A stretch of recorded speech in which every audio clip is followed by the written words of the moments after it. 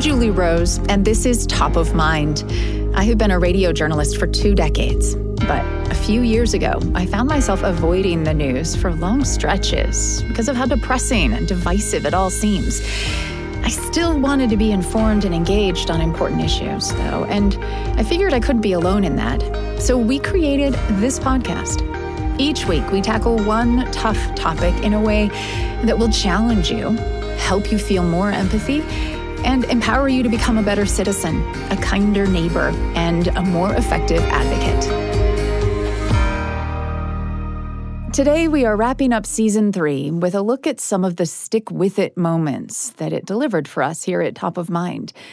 You know, one of our goals for every episode of the podcast is to find perspectives that will challenge us to examine our own views more closely. Often that is uncomfortable, and our natural reaction is to get defensive or even bail out. But if we can stay open and curious instead, if we stick with that discomfort, it often leads to finding new empathy or greater clarity. And as much as that's happening for you while you listen to Top of Mind, it's also happening to us behind the scenes. Every interview I do brings at least one moment where I'm thinking, no, wait, hang on, that perspective makes no sense. How could somebody think that? And in that moment, I have to work hard to avoid heading straight into disagree and debate mode. Instead, I take a breath, or 3, and ask one simple question. Can you tell me more about that?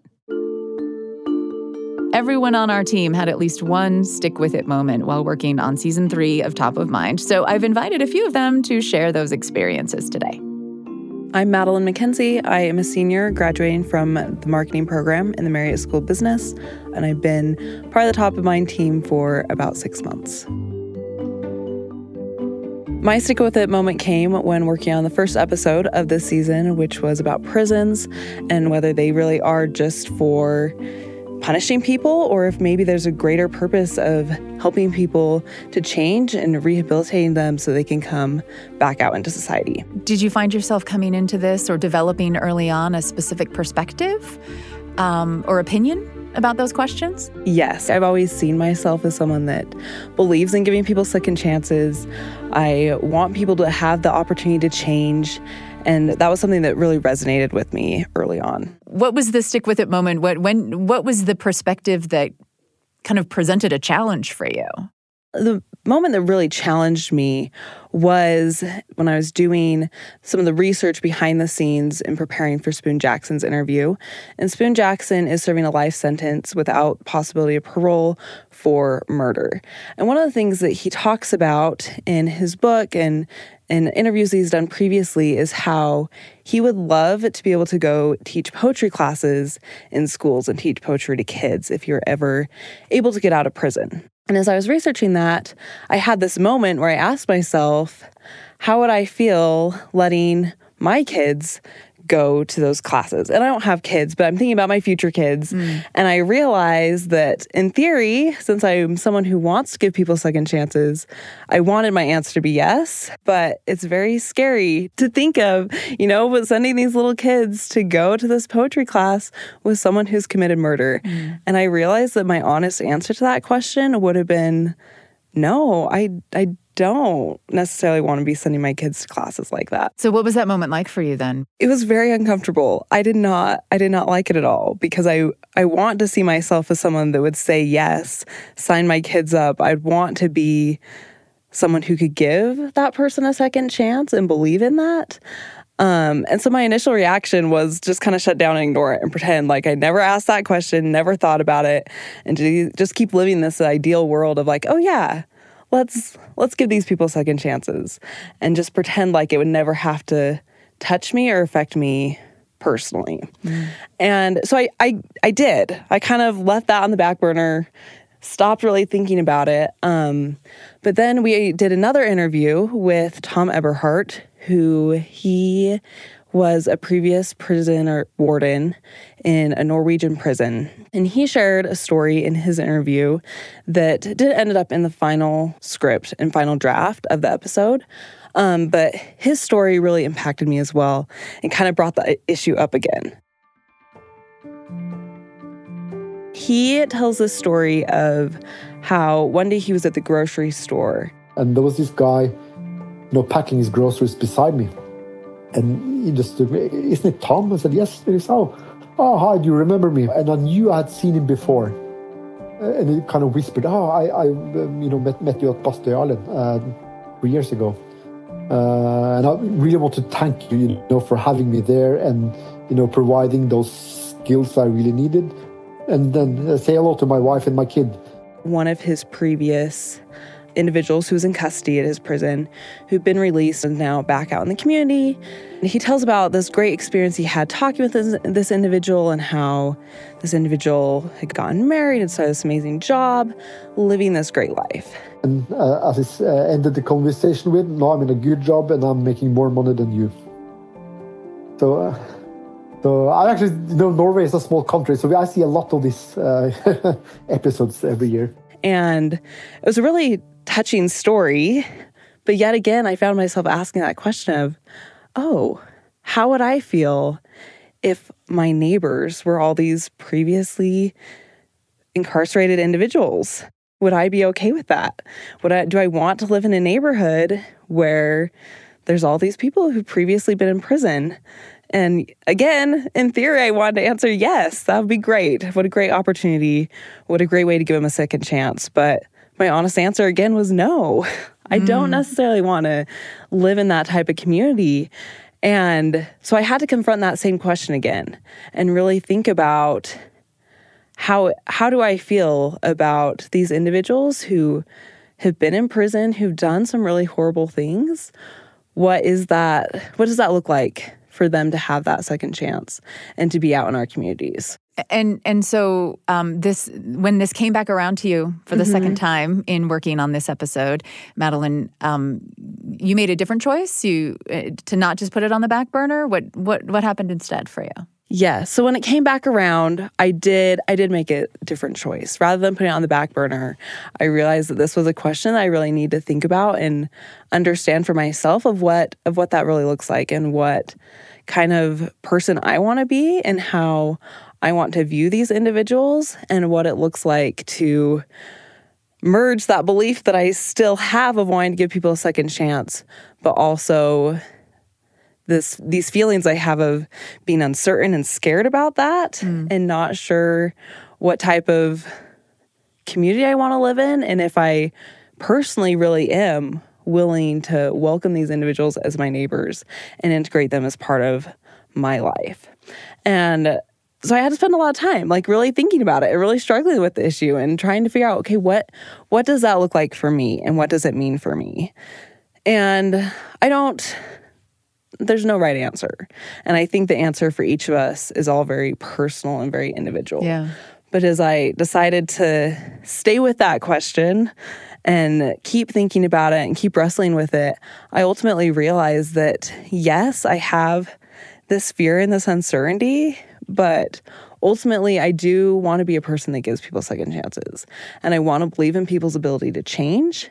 And if that's the type of person I want to be, and if that's the type of community I want to be in, then that means putting aside that fear and welcoming these individuals as my neighbors, signing my kids up for that poetry class, and being willing to personally be giving those people a chance. The fear isn't gone. It's just having gone through that thought process and really thinking about it and deciding what kind of person I want to be has shifted my perspective of how I hope I would respond whenever I'm encountered with those types of situations. Yeah. Well, thank you for being honest about that. Madeline, it has been great working with you on Top of Mind. Thanks for sharing your story today. Yeah, of course. Thanks for letting me share it. That's Madeline McKenzie. Did episode 1 about the purpose of prison prompt any stick-with-it moments for you? We'd love to hear about it. You can email your story to topofmind@byu.edu. So the theme for Season 3 of Top of Mind was finding fairness, which is a concept I've always been fairly obsessed with. I was that kid always whining that this or that thing wasn't fair.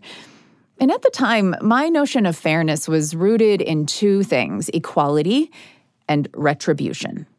I believed that every valuable resource must be distributed equally in order to be fair. whether it was dessert or seating space on long road trips in our family van or Christmas presents from mom and dad. Everybody had to get the same amount. And I also believed that if you broke the rules or shirked the work, you deserved less of the payoff. That was fairness. As an adult, I have shifted toward a more nuanced notion of fairness that focuses on equity and restoration, takes into account aspects of a person's behavior or situation that are beyond their control. I'm less concerned about what people deserve and more with what people need to thrive. I've only found the words to explain this recently, though, while working on this season of Top of Mind, actually, and grappling with the idea of fairness around a range of topics: criminal justice, drug laws, free speech, healthcare, asylum policies. So here's a stick-with-it experience along those same lines from another member of our team. Hi, my name is Kimberly Beck. I am a communication studies major at BYU. I'm from Pennsylvania, and I've been working at Top of Mind for almost a year now. My stick with it moment came in episode 2 of season 3, Finding Fairness, which was the Justice in Healthcare episode. That was one that I pitched and researched, finding guests, reaching out to guests, trying to find different angles that were nuanced to give people different perspectives. And so what was the perspective that you found particularly challenging? Yeah, so one of our guests for that episode was Deborah Selkirk, and her experience was having her husband die from basically an alcoholic liver, and she was upset that there was a 6-month sobriety rule. To get a transplant. To get a liver transplant. So her husband Mark, needed a transplant, but they required him to be 6 months sober before they would allow him to receive a liver transplant. Yes, that is correct. And he ultimately died before he could reach that 6-month mark. Yes. My moment specifically was when she was talking about how the policy of that 6-month rule killed her husband rather than his alcoholism. So what was it? What was it that rubbed you wrong about that, or that felt challenging to you about that, Kimberly? Yeah, so she talked about how her husband drank for 30 years straight and had liver cirrhosis for 3 years. And when he got jaundice and they had to go to the hospital and she knew that he was dying from this, he was in the hospital for 17 days before he died. And during that time, they refused to give him a liver transplant. She even offered to give him part of her liver, and they wouldn't allow her to do that. And their explanation was that, he'll just drink and waste the liver again. And I was kind of on board with that point, only because, obviously we want all people to be able to live life to the fullest, but there's an organ shortage and there's a long wait list and you have to find a right match and people are waiting years. And so for someone who's drunk for 30 years to suddenly be shot to the top of the wait list didn't seem fair to me. And I know that addiction is something that's really a cycle that's really hard to break. But she talked about how it wasn't the alcohol that was killing him, it was his addiction to it. And the addiction was never treated by doctors. And it was very clear that he had an addiction and could have, sought help. And I didn't think it required a doctor to tell him, you have a drinking problem. And so the reaction, I guess, that you felt like having in the moment was to dismiss what she was saying. Yes. And I think, I was sympathetic to her pain of losing her husband. And I felt like that anger had fueled an irrational justification. Oh, interesting. Yes. Therefore, if it's not rational, it doesn't really merit our effort to try to understand. Yeah. So I just thought that she, was very angry about her husband's passing and about the reason that he passed, and therefore, was trying to find a reason and someone to blame. And so she came to the conclusion that it was this 6-month policy that she wanted to disband. Okay. Now, as a producer of this particular episode, you actually helped line up the interview with this guest. Yes. And then you were involved in listening to the full raw material and kind of thinking through, like, how, what is she saying and how do we best represent what she's saying in this podcast? So you had to kind of stick with it a little bit. Yes. Because it was your job to keep listening. You couldn't just turn off the tape. But you decided to go even further than that. What was the next, what was the choice that you made instead? I thought it was important to hear a perspective that I didn't agree with. And that's also what I've loved during my time here at the podcast is I hear all the time perspectives that I don't agree with, and it opens my eyes to the rationale or how somebody else can think differently. And so I think the moment that I decided to really stick with her was when she said that you are saying that their life is less valuable by giving priority to someone else. If you do it that way, you're assigning more value to one life than another. If you choose to completely dismiss people who need liver transplants because they have been alcoholics. And that really made my ethical wheels start turning. Okay, why? In what way? Yeah, so I love stoicism and virtue ethics and especially the veil of ignorance. I don't know what that is. Can you describe what that concept is? So the veil of ignorance is an idea by John Rawls. And basically, it's the idea that if we were to take a blindfold and you were to explain a situation without knowing who was involved, how would that change your perspective? And that really struck a chord with me when she said that, and it made me think about the veil of ignorance. If I did not know that this person was an alcoholic and needed a liver transplant, how would that change my ethical perception of them and the process? And so that really made me do a double take about how we assign value to life and what she was saying about, we should give livers to the sickest person, not based on how responsible they are for being that sick.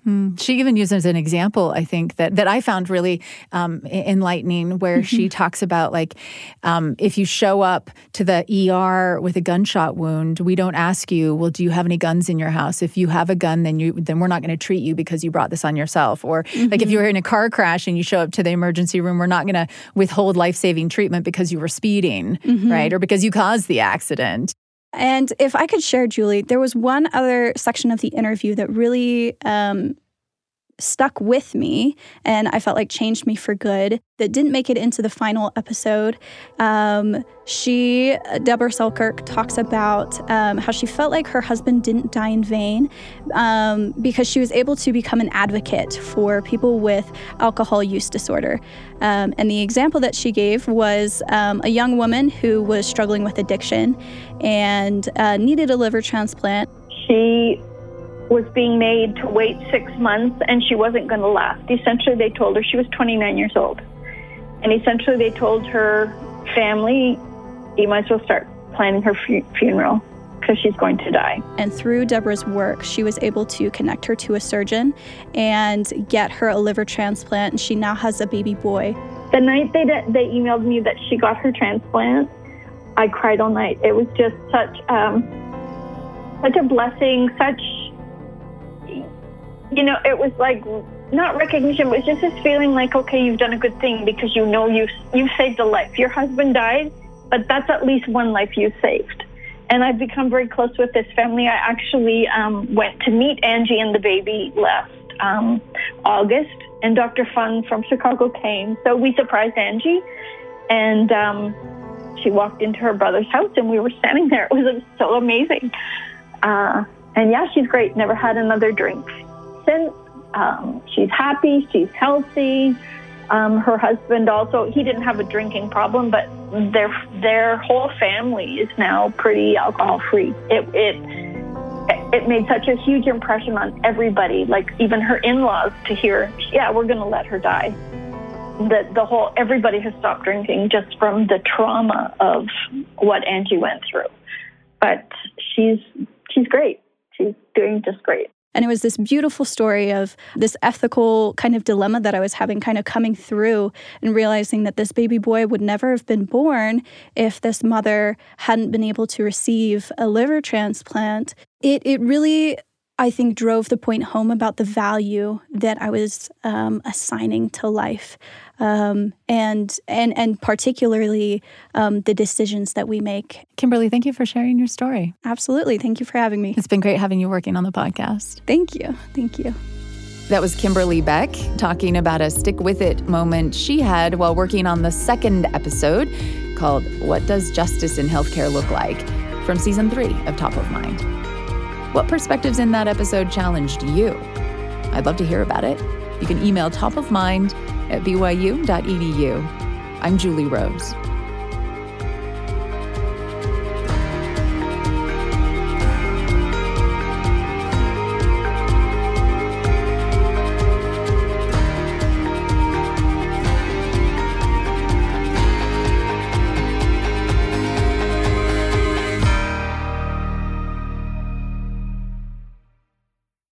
We're wrapping up Season 3 of Top of Mind with a look at the stick-with-it moments it delivered some of our teammates. If you have listened to an episode and found yourself disagreeing with a perspective, maybe even feeling a little bit defensive about it, well, that's great news, actually, because we want everyone who listens, no matter what your opinion is on the topic, to feel a little bit challenged. Learning to stick with that discomfort, to stay open and curious to a challenging point of view, is crucial to becoming a more effective advocate for the things we care about. Here's how that worked for one of our Top of Mind producers this season. Hello, my name is Cole Cummings. I'm a recently graduated journalism student looking to continue in a master's program. I was born in Chicago, but I've moved to New York, Southern California, Tokyo, Japan, and a lot of smaller states in the U.S. as well, like West Virginia, Iowa. And I kind of think about things differently in terms of like politics and what I think is worth talking about, I guess. I've been here at Top of Mind as a producer for almost 2 years now. And I had a stick with it moment when I was researching the 3rd episode of the 3rd season of Top of Mind, which was how can we reduce gun violence in America? What was the mindset that you had going into this episode that you would later find yourself being a little challenged about? Yeah, my mindset was really demonizing guns. I kind of wanted to paint them as the bad guy in this picture, that everyone should know that guns are the problem here, how we have more guns in America than we have citizens, that we need to change policies around guns in local government. We need to buy back guns. So what was challenging for you when the episode started to take shape? So my first instance came when Daquan Stanley was describing his sort of backstory with even owning a gun in the first place. He was sort of a guest I envisioned as wanting people to put down their guns, who was quite literally getting in the middle of 2 armed aggressors with Save Our Streets in Brooklyn. But when he shared his backstory, it kind of made me think differently about how he was kind of stuck, how he didn't even have a choice of whether to own a gun or not, how if he didn't have a gun, his life would be in peril constantly. The first time I owned a gun, I had to be around 13, 14 years old. I didn't use a gun until I was around 16. I've been involved in gang activity, gang life, since I was 12 years old. When I first got to Albany Projects, which is a project that is in the Crown Heights section of Brooklyn, it seemed like every time I walked out, it was people that wanted to fight me. And at that point, I didn't have anyone to defend me. I was young. My father was an alcoholic. He popped in and out of my life, going back and forth to prison. You know, I had brothers, but they were already incarcerated or was in a different part of Brooklyn. One of my older brothers at the time that I moved to Albany Projects was on a run for a homicide. So it was just me, my mom, and my sister. So that changed my entire perspective on gun control in America, how people didn't have a choice with their relationship with guns, how other people around the country grew up not questioning the existence of guns in their life. Or the necessity. Yeah, the necessity. And that totally changed because there's things in my life that I grew up with that I don't question, and that can be the same exact way with guns for some people. So this is a moment then, it sounds like, where you, Cole, were having to maybe acknowledge for the first time that owning a gun, like it had always seemed maybe in your mind as always the wrong choice and never necessary. And here you were confronted with a story that was proving to you that that wasn't the case. Yeah, it was kind of like a slap in the face at first. But then quickly after, we had Aaron Dunkerley come on, a lawyer who talked all about safe gun storage and how her own father passed away from gun suicide by finding his friend's unsecured gun just in his bedroom. And she went on to explain how vital it is to keep your gun in a secured safe. She kind of showed me the way of correct gun ownership. And what was challenging for you about that? That I didn't think gun ownership was correct, that it couldn't be safe.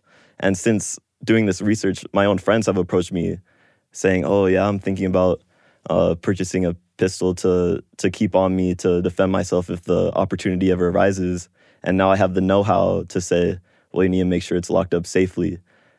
Family fire is a thing that's a rampant problem in America. And so those conversations are going differently. Like the result of you sort of, I guess, staying open to or allowing yourself to be cracked open to this other perspective, rather than just completely shutting down or not like being open to it, has changed the conversations that you're having with people in your life about guns. Entirely. How would you previously have responded to a friend who's like, I'm thinking of getting a pistol? I would have said, your hands work just fine. Well, I'll be right there to beat them down with you. There's no need for a gun. That's what I would have said initially. But now I'm like, if you're certified, if you have like your license, your gun ownership license, and if you're locking it up safely, keeping it away from any of your like family or loved ones, then that's totally fine by me to defend yourself with. But I definitely say that I'm still behind my original views of buying back guns, getting them off the market, and changing policy within local government. But I can relate better now to the other side. It's not so right against wrong anymore for me, for sure. Cole, thank you very much for sharing that today. Of course. And thanks for all the great work you've done on the podcast. Oh, thank you. Thank you. Hi, I'm Vanessa Goodman. I'm from Springfield, Utah. I am a junior in the public relations program at BYU. I've been working for Top of Mind for about 8 months now. So my stick with it moment this season came during episode 4, which is the pollution episode talking about combating pollution. One of the segments that I was researching a lot on was the zero waste movement. And I'd heard a tiny bit about it in the past, but I'd never paid it much attention because pollution was really something that wasn't on my radar. I never grew up recycling or doing anything like that. It's not really big in the culture here where I'm from. So I'd never really cared about it, and I thought it was kind of more of a hopeless problem, so why should I spend time thinking about it. But I started researching zero waste, and there's a lot of zero waste influencers, or is what they're called, people who post about zero waste tips and their lifestyle and different things they do. And it really interested me because it seemed like something that was inside of my control. A lot of the other aspects of pollution were, big scale, governmental change, systematic change, but this was something that was inside of my control. And I've always loved, trying to better my life, trying to get in better habits and make healthy choices, things like that. I've just always interested me. And I started to think, how could this apply to my life? So I started trying to find different ways I could cut back on my plastic consumption, specifically like with reusable plastics. I invested in some reusable containers for snacks or food or whatever. I bought some reusable grocery bags that I would bring to the store. I started composting, which did not work out very well. Yet. I'm still trying to figure that one out. But yeah, I started composting a little bit. I tried to get my roommates to recycle their trash a little bit more. And just doing a lot of research for, myself and my family at home to try to find ways that we could reduce our trash consumption and reduce our use of single-use plastics. But there's a but coming, I'm sensing. Okay. So what happened? So yeah, I was trying all these different things, really inspired. It felt good when I was making those choices. I kind of got that hit of success. But it was a lot harder than I thought it would be. It wasn't as glamorous as it looked online, which is how most things are. But it was hard because I'm a college student. I don't have a ton of money. I don't have a ton of time. And the things that I was seeing other people do online, they looked really cool, but I just didn't have the resources to do that. I couldn't just overhaul my entire kitchen and replace all the plastic in my life. And then also there was the sense of like convenience. It's just nicer to buy something that comes in plastic that you can just use instantly instead of scoping out the best options that are alternative, like healthier, greener choices. And so I kind of felt a little discouraged because I would come to work and I would read all these amazing stories of people making real change and people living this lifestyle that I so admired. And then I would go home and my life was a lot messier than what I saw. And so I kind of started to disengage a little bit, not necessarily disengage from, my work on the episode necessarily, but I kind of took myself out of it because I was like, that will never be me. This is just making me feel bad about myself. So I don't want to really listen to this. I'll do what I need to do, but I don't want to apply it to myself because that just feels too hard right now. Right. So, but the essence of stick with it is that you choose to like lean into that discomfort instead of continue to disengage. So what happened? Can you tell me about a moment? Yeah. So I realized pretty quickly after doing that for some time, after kind of disengaging, that it wouldn't be fair for me to not listen. If I'm asking people to reconsider their perspective, reconsider what they think about the topic, I need to do the same thing myself. And that was around the time when we were doing all of the interviews. We were kind of starting to shape the episode into what it would turn out to be. So I decided to listen a little bit more closely. And once I kind of opened myself up to that, and once I let go of my pride is what it really comes down to, and my perfectionism, I realized that what all of these people were saying, a common theme throughout all four of the guests, was the fact that we don't have to be perfect. We just need to try to do our best to do our part. We talked to Judith Enck about extended producer responsibility. She quoted a quote that I had actually read in my research before, but I'd kind of brushed to the side. But when she said it, it really got new meaning for me, by a woman named Anne-Marie Bonneau, who is one of those zero waste influencers who I admire so much. Anne-Marie says, we don't need a handful of people doing zero waste perfectly. We need millions of people doing zero waste imperfectly. So do the best you can. Don't feel guilty. It's not your fault. We don't have a lot of choice when we enter a supermarket. But if over-packaging and too much plastic is a concern, take political action in your own community. You can work on local plastic bag bans. You can work at the state level on state laws. So that really stood out to me because the fact that I care so much and the fact that I am trying as much as I can makes a difference and really will make that difference in the end, especially as I continue to make these choices and continue to hopefully inspire those around me to think twice about it. That's when real change will happen, and that's when we'll really see a difference coming into play. What difference has this made for you then, just personally, the having stuck with it long enough to sort of recognize that it's okay to be imperfect as long as you're trying? I definitely feel like my perfectionism touches every aspect of my life, and it has since I was a little kid. But this has shown me that I can use my passion and I can use my drive to learn new things, to make change. And it has inspired me to realize that I don't have to have all the answers for everything. I don't have to have the perfect solution. Peace comes knowing that I'm trying my best, and that as long as I'm trying my best and doing everything that I can, that's enough. And that's a really comforting thought because there's so much that's outside of my control. Well, you might be able to skip a few sessions with a therapist. I know, maybe. Having been through that hopefully experience. Vanessa, thank you so much for sharing your insights and for working with Top of Mind. It's great having you on the team. Of course, it's my pleasure. That was Vanessa Goodman talking about episode 4 called Who is Responsible for Combating Pollution? From the latest season of Top of Mind. And before her, we heard from Cole Cummings talking about his stick with it moment while working on episode 3. How can we reduce gun violence in America? This is Top of Mind. I'm Julie Rose.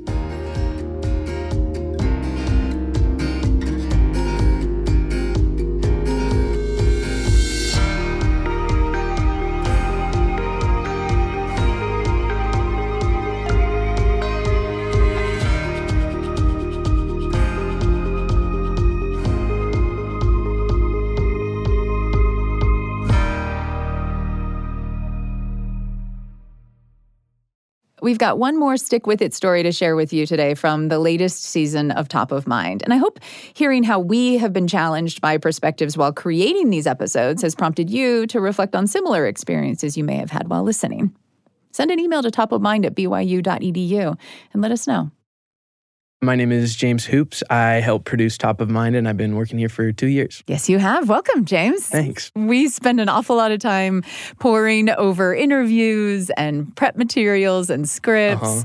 So I'm excited to talk to you about some of your reflections on the season. What episode do you want to focus on today? My Stick With It moment came in episode 9, Free Expression. Right. So this is the episode about free speech, a constitutional right that we care very much about in America, but also acknowledging that words can cause harm and can cause offense. And where do we draw that line? Where do we want to draw that line as a community? Yeah, and I've actually been thinking about free speech a lot in the last year or so as I look around.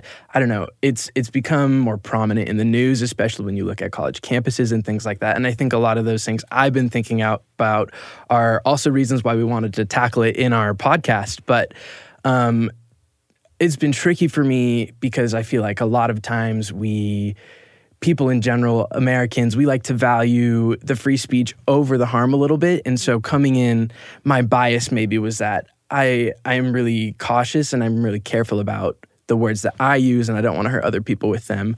So I feel like when you talk about balancing, protecting people, having these spaces where people feel comfortable and also having a space where people feel free to express ideas, you can value one side or the other. And coming into this episode, I fell more on the side of I want to make sure that people feel comfortable, especially in a personal sense. When I'm having conversations, even really hard conversations and important conversations, I tend to fall more on the side of I want to make sure that people feel respected and comfortable, even if that means maybe expressing myself differently or even curbing some of the ideas I'm presenting to make sure that people understand I'm coming forward in good faith. So a lot of times, discussions about free speech can be tricky for me or complicated and make me squirm a little bit because a lot of people fall on the opposite side of that equation. And a lot of our guests in this episode did, where they maybe value the importance of that free speech, in my view, a little bit more than protecting people from harm. Okay.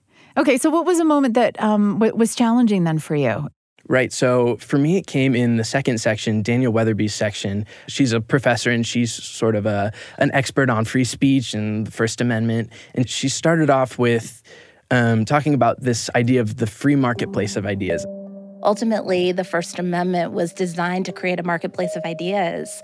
We live in a representative democracy that's premised on the exchange of ideas and robust debate to get at the best truth. The justices have said the best test of truth is a robust exchange of ideas. So that definitely shapes my thinking about how to curate a space in my teaching that enables that exchange of ideas, because I think what can come out of it is truth and enlightenment.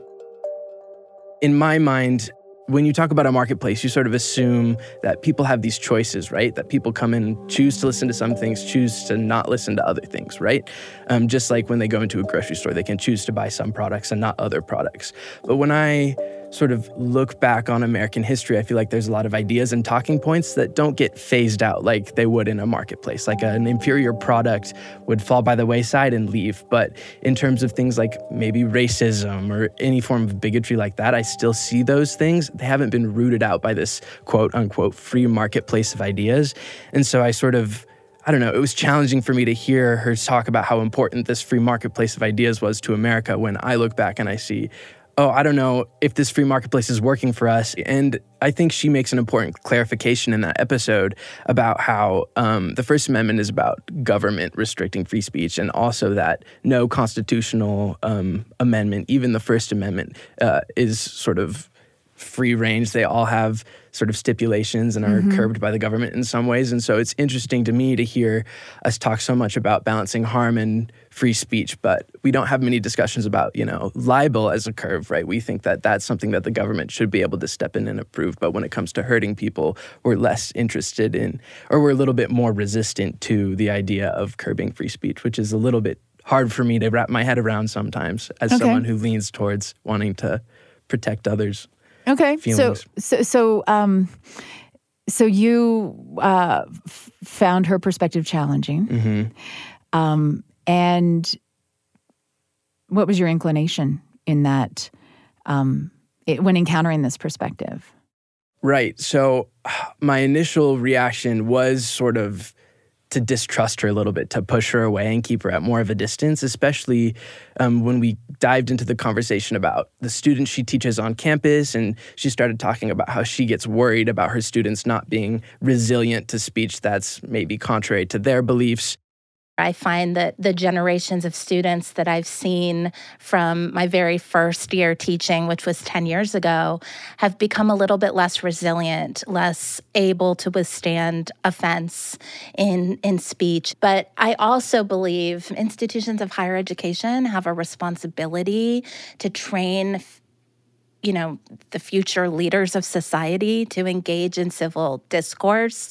And part of that is learning speech tolerance. I don't know, that made me feel a little bit uneasy, and I wanted to push away, especially since I'm a college student, right? I'm in classes. I can see myself in those same shoes, maybe protesting a speaker who I don't think should come to campus and have a platform. Like, I can see myself in a situation like that. And my inclination was maybe to push back, push away, and disengage a little bit. So what happened when you chose instead to lean into this perspective that made you squirm, that made you feel a little threatened personally? Right. Yeah, I think it was really rewarding because I actually came to more clarity after having challenged myself and probed myself a little bit with Danielle Weatherby's perspective, into coming to this conclusion that free speech is important, right? That we do need to engage with ideas that contradict our own, right? Like I did in this interview, but I think there is a time and a place for us to draw lines in our personal lives, right? I don't think the government should be stepping in to curb speech, but I do think that free speech doesn't mean that we have to engage or platform people, and it doesn't mean that we have to have debates that aren't in good faith. So for me, coming away from this, I learned about myself that I can draw a line in conversations that I will and won't participate in. And when I realize that people aren't acting in good faith, I don't have to continue that. Even though maybe they have a right to say what they want to, I don't. My free speech is that I don't have to maybe engage. Yeah. There was so much that I found fascinating about that conversation too in that episode, James. I appreciate you highlighting this one because I too have sort of wondered about well, does it have to be say whatever you want and to heck with anybody's feelings, or how it might harm people? Because that's not the kind of, I've behaved like that occasionally in my life. Like, I'm going to say this thing because it's my right, and then and it doesn't feel good to know that me expressing myself is harming someone else. Like, was it really worth that? So kind of figuring out that balance as well. I think one of the things I really appreciated from Danielle Weatherby was her concept about speech narcissism. Speech narcissism reflects this kind of egotism or fixation with one's own worldview and life experiences that makes one essentially unable to listen to opposing viewpoints. It manifests a lack of empathy and understanding of differences. There's a lack of self-awareness in that kind of my way or the highway approach to speech. And I think it is very harmful. Instead of looking for common ground, which I believe in so much that we all have, or remembering that a single idea does not necessarily define the character of a whole person, a speech narcissist will immediately characterize the speaker as all bad. And that's what causes the ultimate harm that shuts down discourse, that silences people, that chills speech. And if we can't talk to one another, if we can't communicate, then there's no forward progress. That for me was like the most insightful, because that's something I can take into my life and into our communities and into these conversations. And so when you're saying like I don't have to engage with a bad actor or someone in bad faith, to me, I interpret that as a speech narcissist. Like I don't see a huge value in having a conversation with somebody who thinks that their perspective is the only right perspective and judges me as being less, intelligent or less worthy of expression because my opinion is different. That I think is where we're all prone to that, and I think that's part of what makes it so difficult to in this polarized world that we seem to live in, where we're all kind of marching around feeling like we have the best perspective, and we're not interested in hearing any perspective that's different than that. Mm-hmm. Right. So I will say I do think there are some speeches that the vast majority of us agree like we don't need to tolerate or sort of give any space to, right? Like overt racism or overt anti-Semitism, things like that. There are speeches that we just don't tolerate and don't engage with. But I do agree with you that speech narcissism, sort of siloing ourselves in these echo chambers, isn't positive. I used to be a pretty raging speech narcissist, you could say. In high school, me and my parents would bicker all of the time about politics. And I came to those conversations wanting to own them, right? Like wanting to sort of get my points across and like use my pithy one-liners that I'd found on Instagram or Twitter or whatever, just sort of like prove my parents wrong. And all of my younger siblings, I'm the oldest of 5, so all of my younger siblings totally hated it. Like road trips, Sunday walks. Me and my parents would always be arguing about some news headline, and neither of us were coming, especially me though, we're coming to this conversation to engage with ideas or to understand more deeply. I was the bad faith actor that I'm so wary of these days. But fast forward to now, me and my parents still have those political conversations, but both sides have moderated a little bit. And when we come to the table, we never leave with different opinions and we never convince each other, but our discussions are more fruitful now.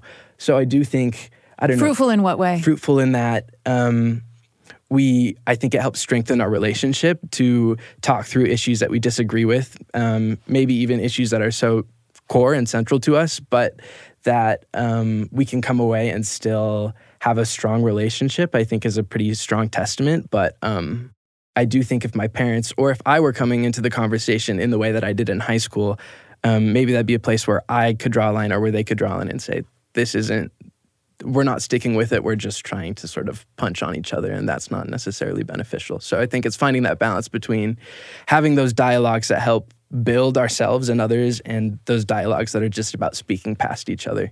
Yeah. Thank you for sharing that, James.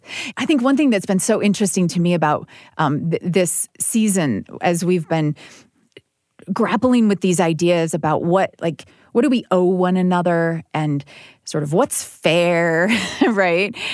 Which are issues that I get really emotional about, and when I encounter something that I feel like is hypocritical or unfair, I have zero patience for it. And it's very hard for me to be able to separate myself from that perspective and open myself up to feeling empathy for something different. So this entire season, I guess is what I'm saying, has been like an exercise in practicing sticking with the discomfort, and then to come to the table with these interviews and these scripts and these ideas, and to have you and other members of the team coming in with your own perspectives that are challenged. It's like every single moment along the way, we're like, all right, this is really uncomfortable.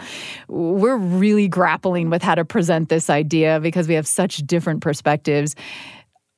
We've had to learn how to stick with that discomfort in order to get to a place where the episodes really can kind of crack a lot of people open, where we're all going to accept the fact that we're going to feel challenged. And I will say, it's tiring. Like sometimes this job you leave and your brain is like, wow, I can't think about anything else. Like I've been sticking with things all day. So I think stick with it's an ethos that you can have with you all the time, but it's not necessarily something that you can constantly do in every single situation. Like you can't respond to every single Instagram comment that you disagree with. And maybe you shouldn't engage in every single argument that's brought up at the family dinner table, right? Or with, your extended family, your grandparents, your aunts and uncles, or even your friends. Not every argument is worth getting into. So I think being selective about that and being thoughtful about when you choose to engage and engaging when you do can help us be better people. Yeah. Yeah, it has become really clear to me over the course of this season of Top of Mind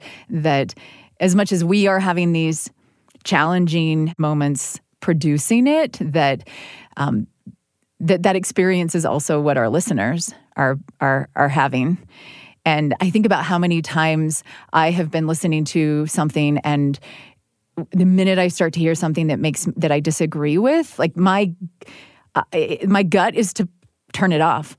Like I really, I'm listening to the radio and somebody starts saying, nope, turn it off. I mean, it's just like if I'm listening and some song comes on my, YouTube shuffle that I don't like, I'm like, don't like that. Move right on, right? It's like so easy to, especially now when everything is on demand, to just be like, not listening to that one.